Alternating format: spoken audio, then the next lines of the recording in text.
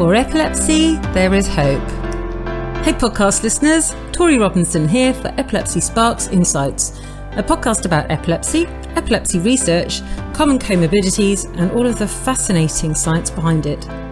Whether you have epilepsy, are a family member, a neurologist, neuropsychiatrist, therapist, neurophysiologist, scientist or researcher, Epilepsy Sparks Insights is designed to help you learn more about epilepsy from the other side of the table.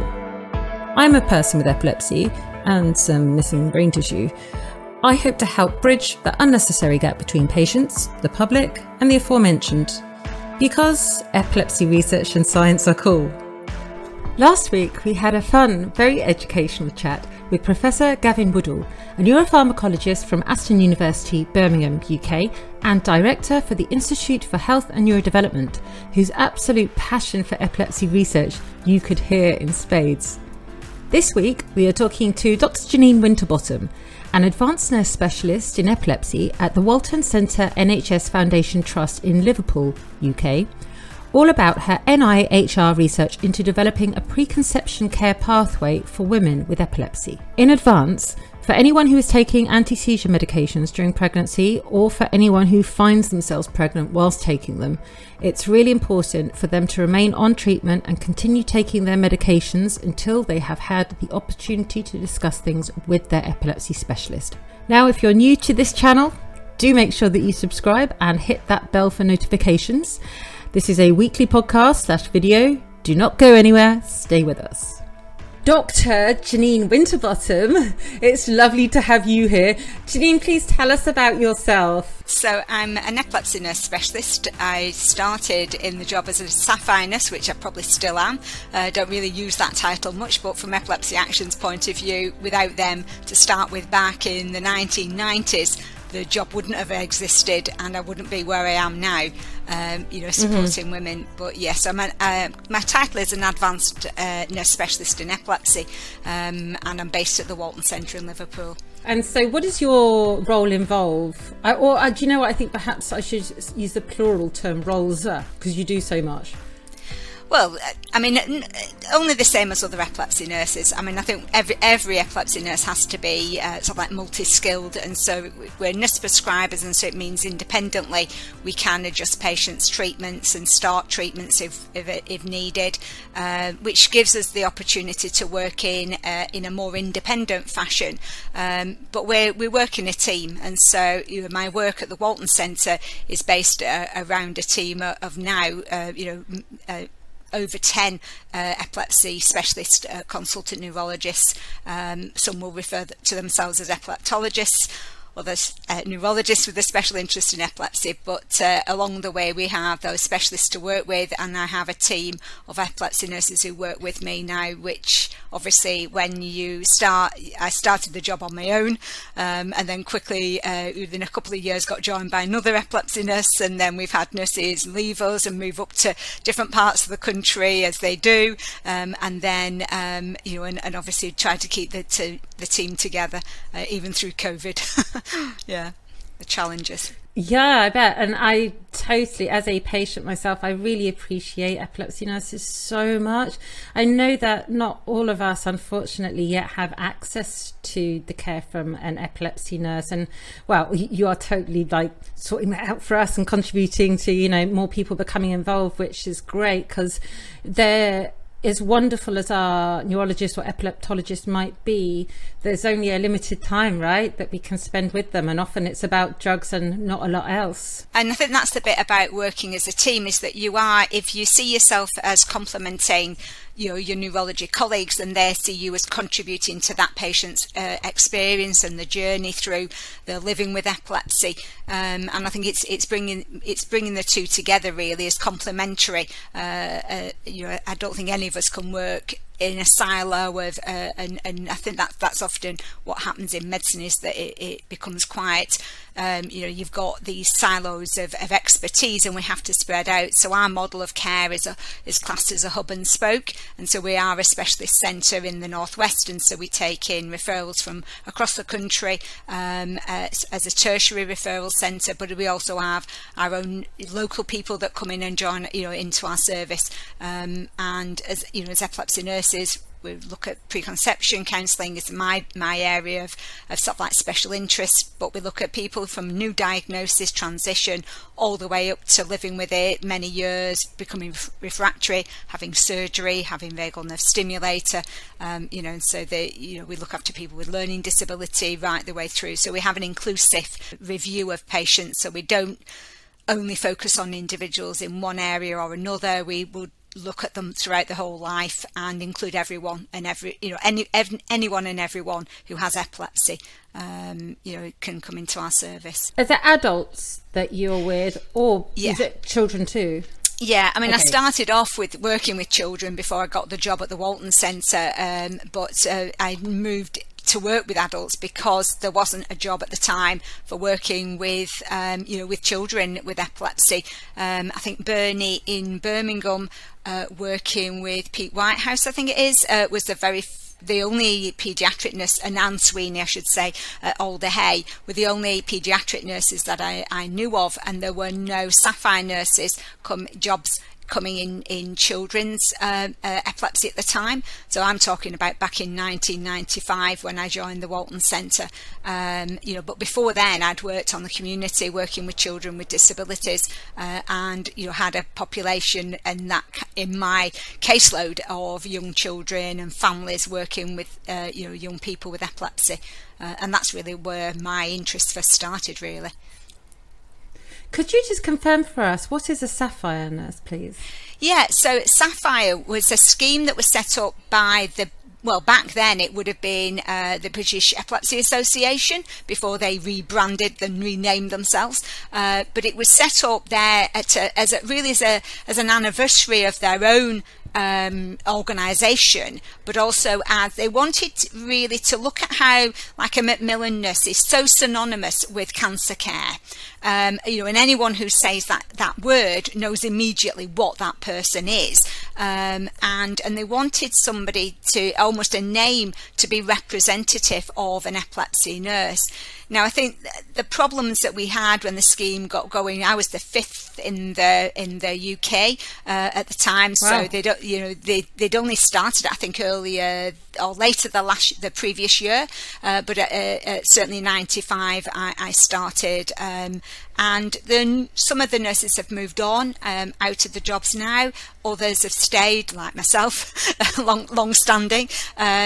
But I think where the scheme went was that we were then working within the NHS. NHS had to pick up your contract. It really jump-started the job. So it was an opportunity for a trust to take on the support of a voluntary organisation who'd done all of that voluntary funding to get the job up and running, and they'd come from a background of only having a really small number of epilepsy nurses funded directly by the trusts.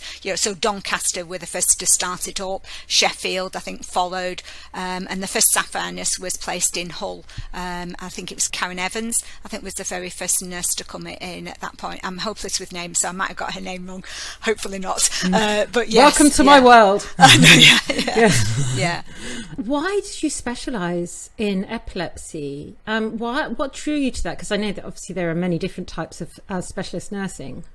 Yeah, I mean, I think when I was working on the community, I had families who, from very small children who, I think there was some absolutely gorgeous children and the families, and so I remember one who started to have infantile spasms, and it was just so devastating for the family. And I did see it from the point of view as I was a young mum myself at that point.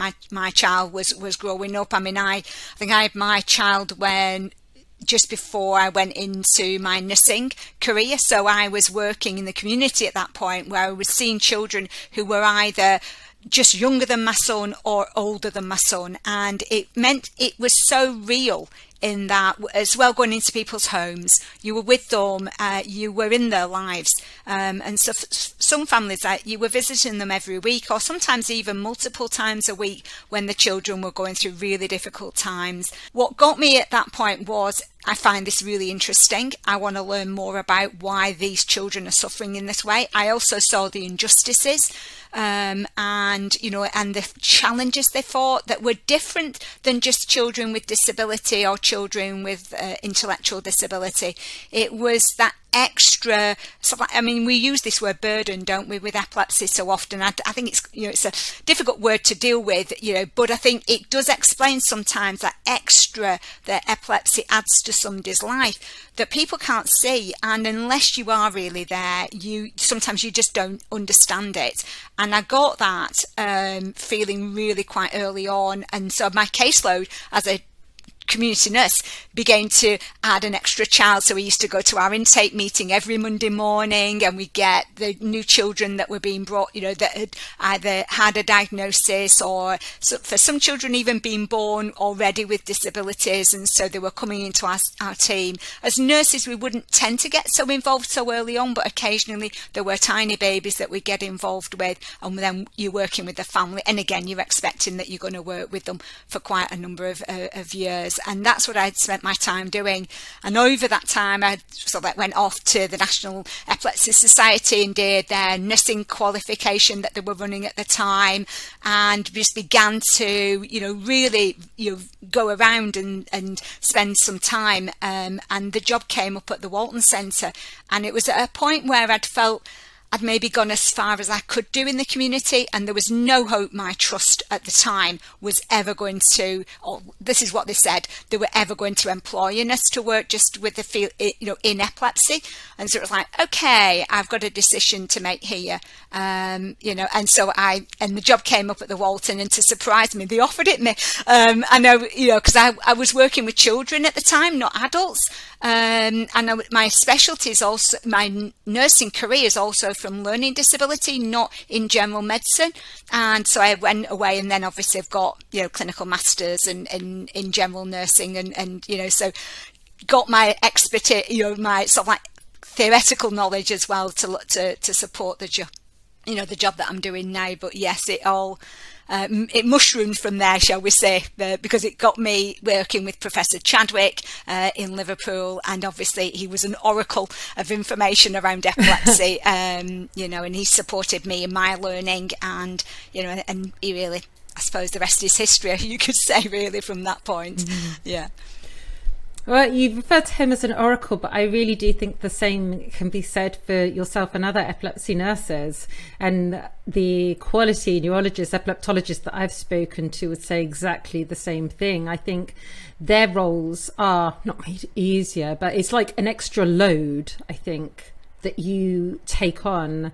And it's just invaluable. Us lot with epilepsy and families shouldn't have to go, okay, well, see a neurologist, see a epilepsy nurse, and okay, who can help me with my mental health? Shall I ask for a referral to a neuropsychiatrist? All that stuff is so stressful and shouldn't be necessary. And I think that you've taken a real sort of taken some of that burden away from us, a significant amount. And on behalf of all of us, I am so, so grateful. I really want to, hopefully I don't make you done it, but thank you. Yes, I can't take it on my own for sure. Yeah, I think that's it. For all of you guys. Yeah, we work as a team. We work as a team within our trust, and we work, and I suppose epilepsy nurses across the country now take on slightly different roles dependent on the job that they're doing, the population that they're looking after. And I think I suppose it's that ability to be adaptive to who you're supporting.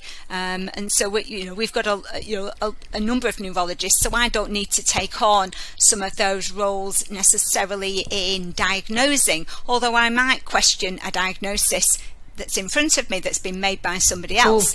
And so there are always that critical role that we can play for somebody. We can ask those questions that sometimes are a bit awkward, and so our patients might say to us, I'm having this problem, or I don't know whether I can ask, is that the right thing that I should be asking the consultant? It's like, okay, I'll ask it, doesn't matter, or I'll write to a GP and I'll say to a patient, don't worry, if you can't get those words out yourself because it's a bit of a problem also, as you said, mental health is quite a common one where we don't want to admit that we're not doing very well. And so we say, well, it's okay. I'll say it for you in my letter. I'll tell them that you're having problems, and you can say, well, Janine told me to speak to you. And so it takes that little bit of read the letter, and you'll know why Janine told me to come and speak to you, kind of thing. And if that is the nicest way we can get somebody that extra support that we can't provide, then that's what we'll do, really. Yeah.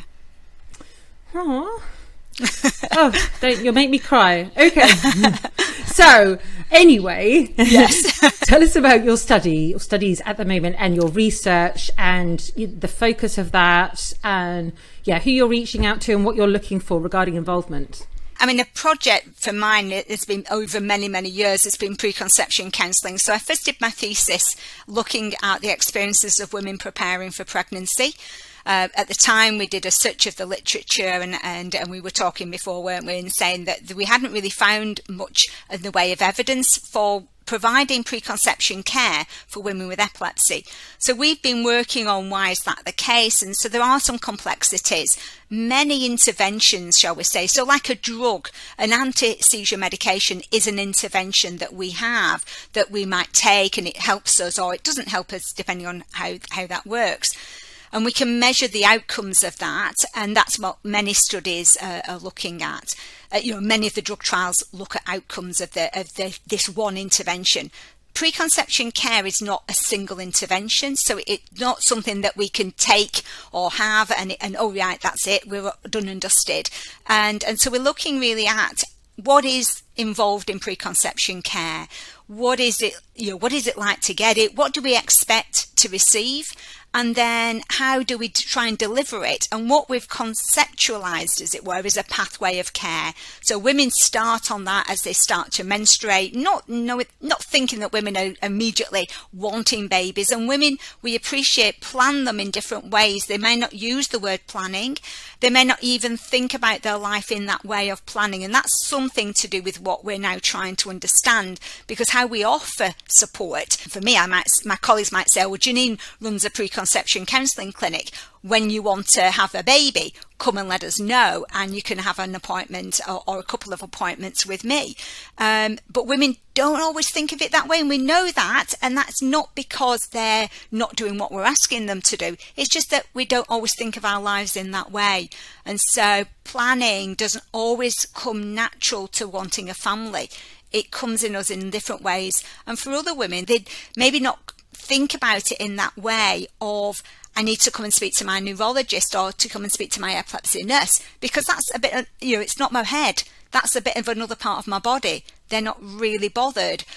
And sometimes that's the message they get, or it may just be that they have been told to come and have a chat with us. But again, life goes on. None of us lead this life where we have just one thing that we're doing. We've got that juggling of lots and lots of balls, and the ball of pregnancy, as it were, may not necessarily be in our thoughts, and we're in pregnancy before we've even thought about it, really, for some. And I think also, even though it's about health and the health of a potential fetus child, it's, pregnancy and what does one have to do to get pregnant? And people still have this issue, I think, a lot of the time talking about naughty things, which aren't naughty, but No, and sometimes I ask direct questions about, women and their relationships, and sometimes it can get that feeling of, oh, sorry, am I being a little bit, but if you don't ask, you don't get to learn. And sometimes you're apologising for asking a question, but it's sort of like, well, if I don't ask it, we might have not mentioned it, but it might be something that's important. And so I'm giving you the chance to have a chat about it if you want to, and obviously not everyone wants to, and that's fine. And I think that's part of the pathway that we're trying to learn now in the research, is how do you introduce this along that life with the condition, because not everyone's thinking about a baby all of the time. We know that. It's let's be realistic about what living with epilepsy is about, and as well taking medicines, as you'd mentioned, having seizures, having a poor memory. You referenced before, Tori. I was gonna say that, having a poor memory, and like that can be an issue, obviously, for lots of people taking the anti-seizure meds, but even things like the pill, And it's just, if you just forget it that one time, you could be a little bit pregnant and it can be unplanned. So that's right. Yeah. And I think what we look at as preconception counselling is actually now quite a bigger project than just the preparation, because I think it's something that we need to have for women as that knowledge of really what will happen to me if I do have a pregnancy. So it's almost like that, not preconception counselling, or more of what do I do if I found myself pregnant, so that we're prepared no matter how. And that's the whole point of it, really, of the project that we're looking at. So it's inviting women with epilepsy, their family, their partner, their spouse. It could be, I've already spoken to mums of women with epilepsy, and lots of partners, as well as women themselves, all telling me their different experiences. And we're now moving into what's called a Delphi, which is a kind of research that works on agreement.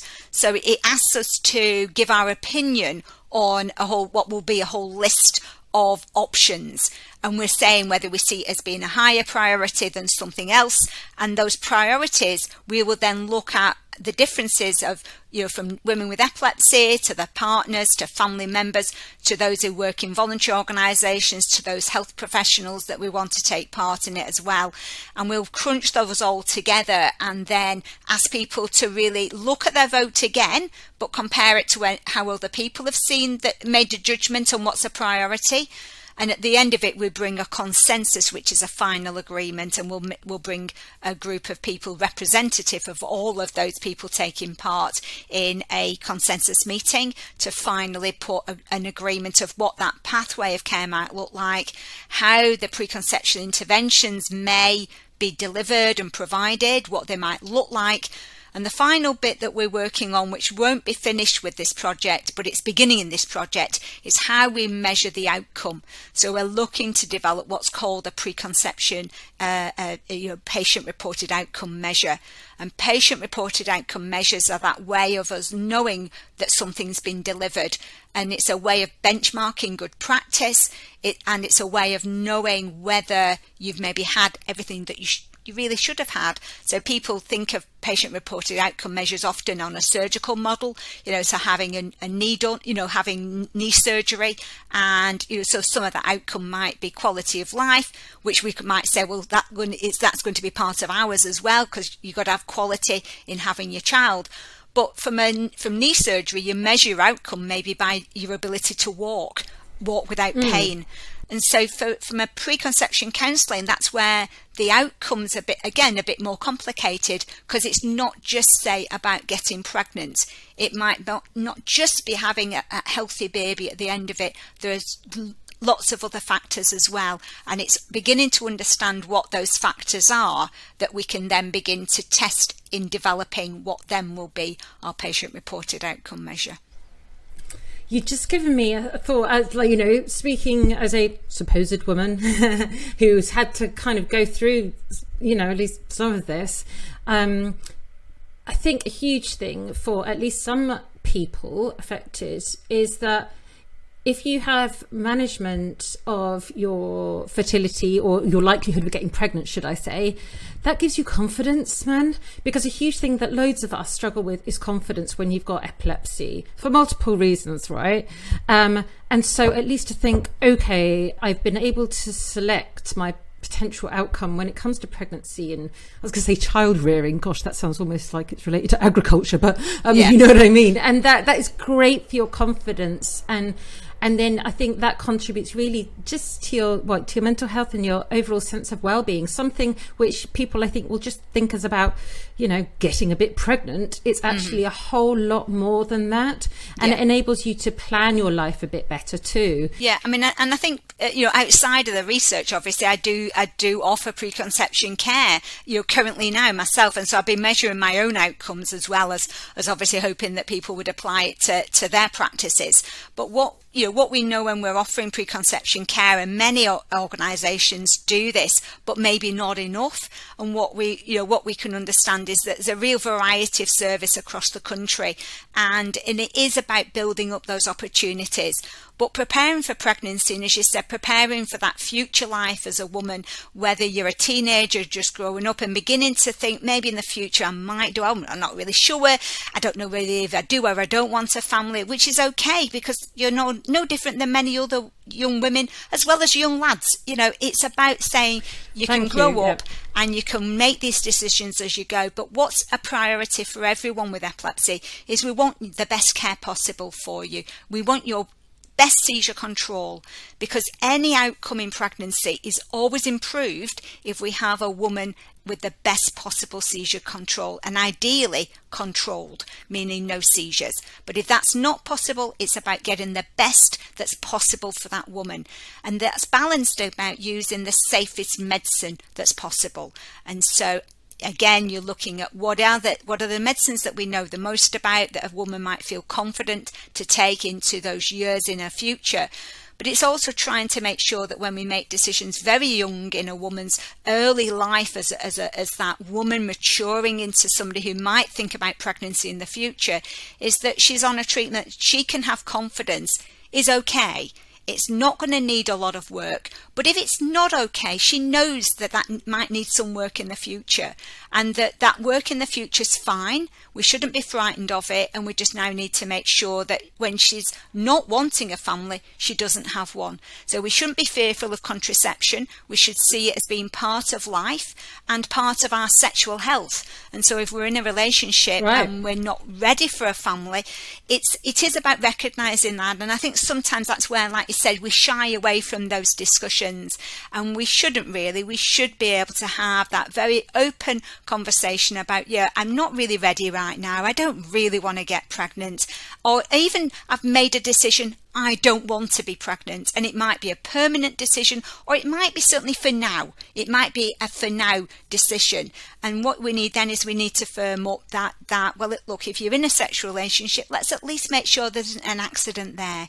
Because if you're not ready, whether it's you just not ready, or whether your medicine might mean there's a little bit that's not quite ready for you, then at least we're not having to face that, almost that part of life where I never really was ready for this, and look, my medicine, or look at this, or I haven't really got a house, or I haven't really got what I wanted for, I wanted my life to be different, or I wanted to go around the world before I did this, all lots of different reasons that might be there in a woman's, and as we said, it's men and women together who are growing up with epilepsy. But women have this extra challenge when it comes to wanting a baby, where we have to think about it just a little bit more.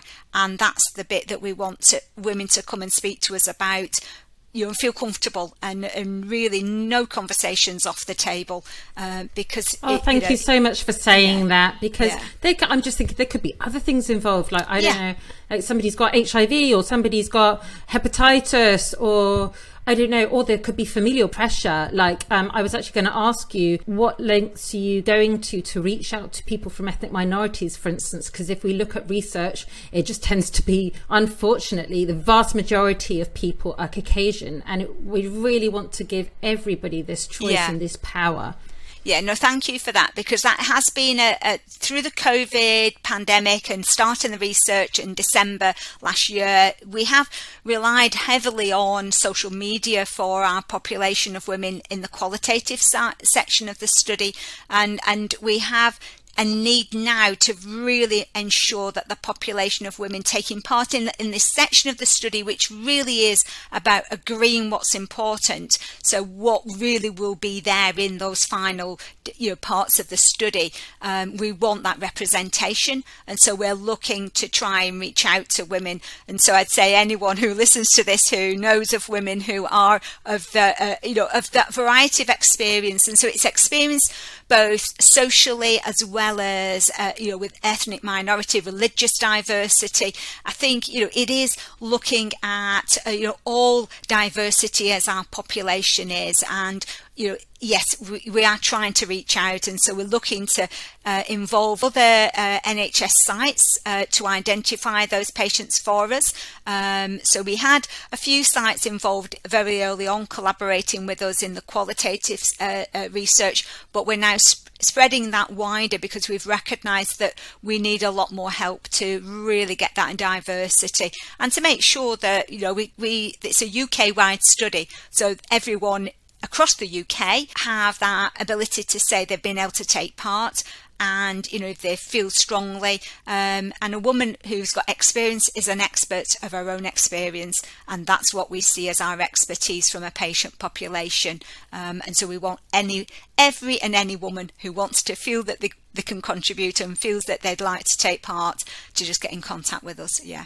And I would also personally say, if you are not a woman listening, but you know a couple who could benefit from this or become empowered from this by contributing, by giving their side, and then please introduce them to this. We'll have the links to everything below the video or below the podcast, because I think sometimes, well, actually a lot of the time, things are word of mouth, right? And a lot of the time, no matter the way that we're talking, people can be very nervous to talk about certain things like this, especially pregnancy, sex. So if you just know anybody who you think could be interested in this, because these are pretty cool studies anyway, so I think they should be of interest to everyone, whether you're planning on breeding or whether you have epilepsy or not. It's actually really interesting. I think the target's really of improving your life, improving seizure control, having the best drug that suits you, that might have the fewest side effects. If that comes around in your life for having a family, then that's the bonus of it. But if it's not, we haven't got you on the safest medicine, and the best medicine for you might be our most risky medicine like valproate, then we have to be really honest. We have to be very clear. And it isn't about saying for that woman, well, that's it now, you can never have these opportunities. But we are having to be honest about saying this now will be a challenge. We have to think about this in a very different way, and it does require a lot more preparation. But it is about allowing us to do that, really. And if we work together, the woman working with me as a professional, trying to assist her in her future life for family, then it's a team approach, and as we say, it's come and have a chat with us. And don't be frightened to ask us questions, because if we don't ask them, we worry about them, and worry's never a good thing either for our mental health or even maybe our epilepsy.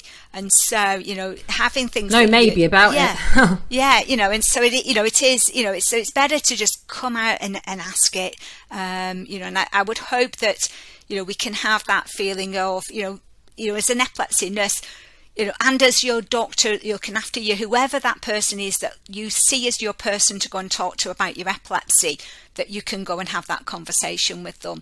And I know my colleagues across the country would want to see themselves in that way.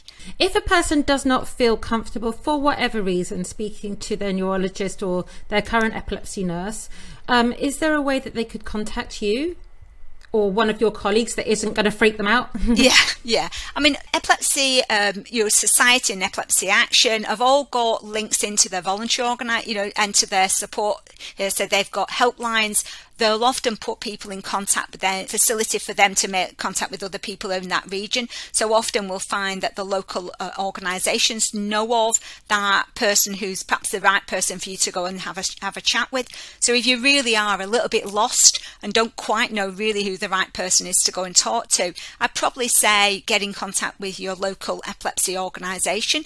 They're really in a key place, and especially the local support groups, they can feel a little bit intimidating sometimes to go to. They are for me, even going and having a chat with those people, going to those groups. But yes, but I think go in and have a chat. Again, people are not going to think anything different if you go and say, look, do you guys have an epilepsy nurse that you go and speak to? Oh, you do. Where are they based? How can I contact them? How do I get a referral into them? They're people who are there doing it, having that support. But the organisations can help you out as well. And so they'll often say, oh, within your region, this is, these are the 3 hospitals that have epilepsy nurses, or this is the 1 hospital. And you can then ask your doctor to refer you there if that's what was needed. But some GPs have open access into the epilepsy services in different regions. And so it is looking at what your own GP knows about the service. And sometimes we can be surprised. We can think that they don't know. They keep telling me, oh, I should go and see a specialist. Well, if they say that, maybe that's what you need to do. Because if you've not had the chance to see a specialist, sometimes we can surprise ourselves, and they're there helping us out and giving us extra links maybe into seeing an epilepsy nurse. So I think it start with, what you've got, what you know about, and maybe go and then exploring a few other options through the voluntary organisations and then see what other people say. Let's end with one sort of cool fact about you as an epilepsy nurse and and what is giving you hope for the future for people affected by epilepsy. And affected, I mean people with the diagnosis, families and society. No pressure. Yeah. I mean, that's heavens. Yeah. I mean, I think what we've got to hope is that we can understand where now we are beginning to widen our services meaning in the areas of what we know perhaps will help people the most. And we're developing, there's new drug therapies, there's new ways of working. And like for me, I'm not inventing a new wheel, as it were. Preconception counseling's been around a lot of years. What we're trying to do is make sure that it is more available for women across the country and across the whole of the UK, and that there's a standard there. So I would hope that the work we're doing will mean that more women can get access to the support they need as they're moving through their lives. And I think we can see that having ripple effects onto other areas of our support. And there's always work. My colleagues as epilepsy nurses are doing lots of interesting research across the country, and I think there's lots of research at basic science level, and there's lots of work being done for epilepsy. And I think we've got to think that this has got to filter down through into the world that we live in, and hopefully make those differences to people's lives. But I hope that we can keep that focus of reducing seizures and the burden that they have on people's lives, and I think that should always be paramount in all our work. Janine's project is funded by the National Institute for Health Research, NIHR, under its Research for Patient Benefit Programme, grant reference number NIHR 200791, and the views expressed are those of the author and not necessarily those of the NIHR or the Department of Health and Social Care. Next week, I shall be chatting to Mona Hyland, a final year PhD student at RCSI Ireland, whose project focuses on determining the effects of cannabinoids on microRNA expression in epilepsy. Follow me on Twitter, LinkedIn or Facebook, and we'd love to hear from you if you have any thoughts about today's show. Do subscribe to our podcast and know that we are always trying to improve what we are doing here for the programme. I'm Tori Robinson. Thanks for listening.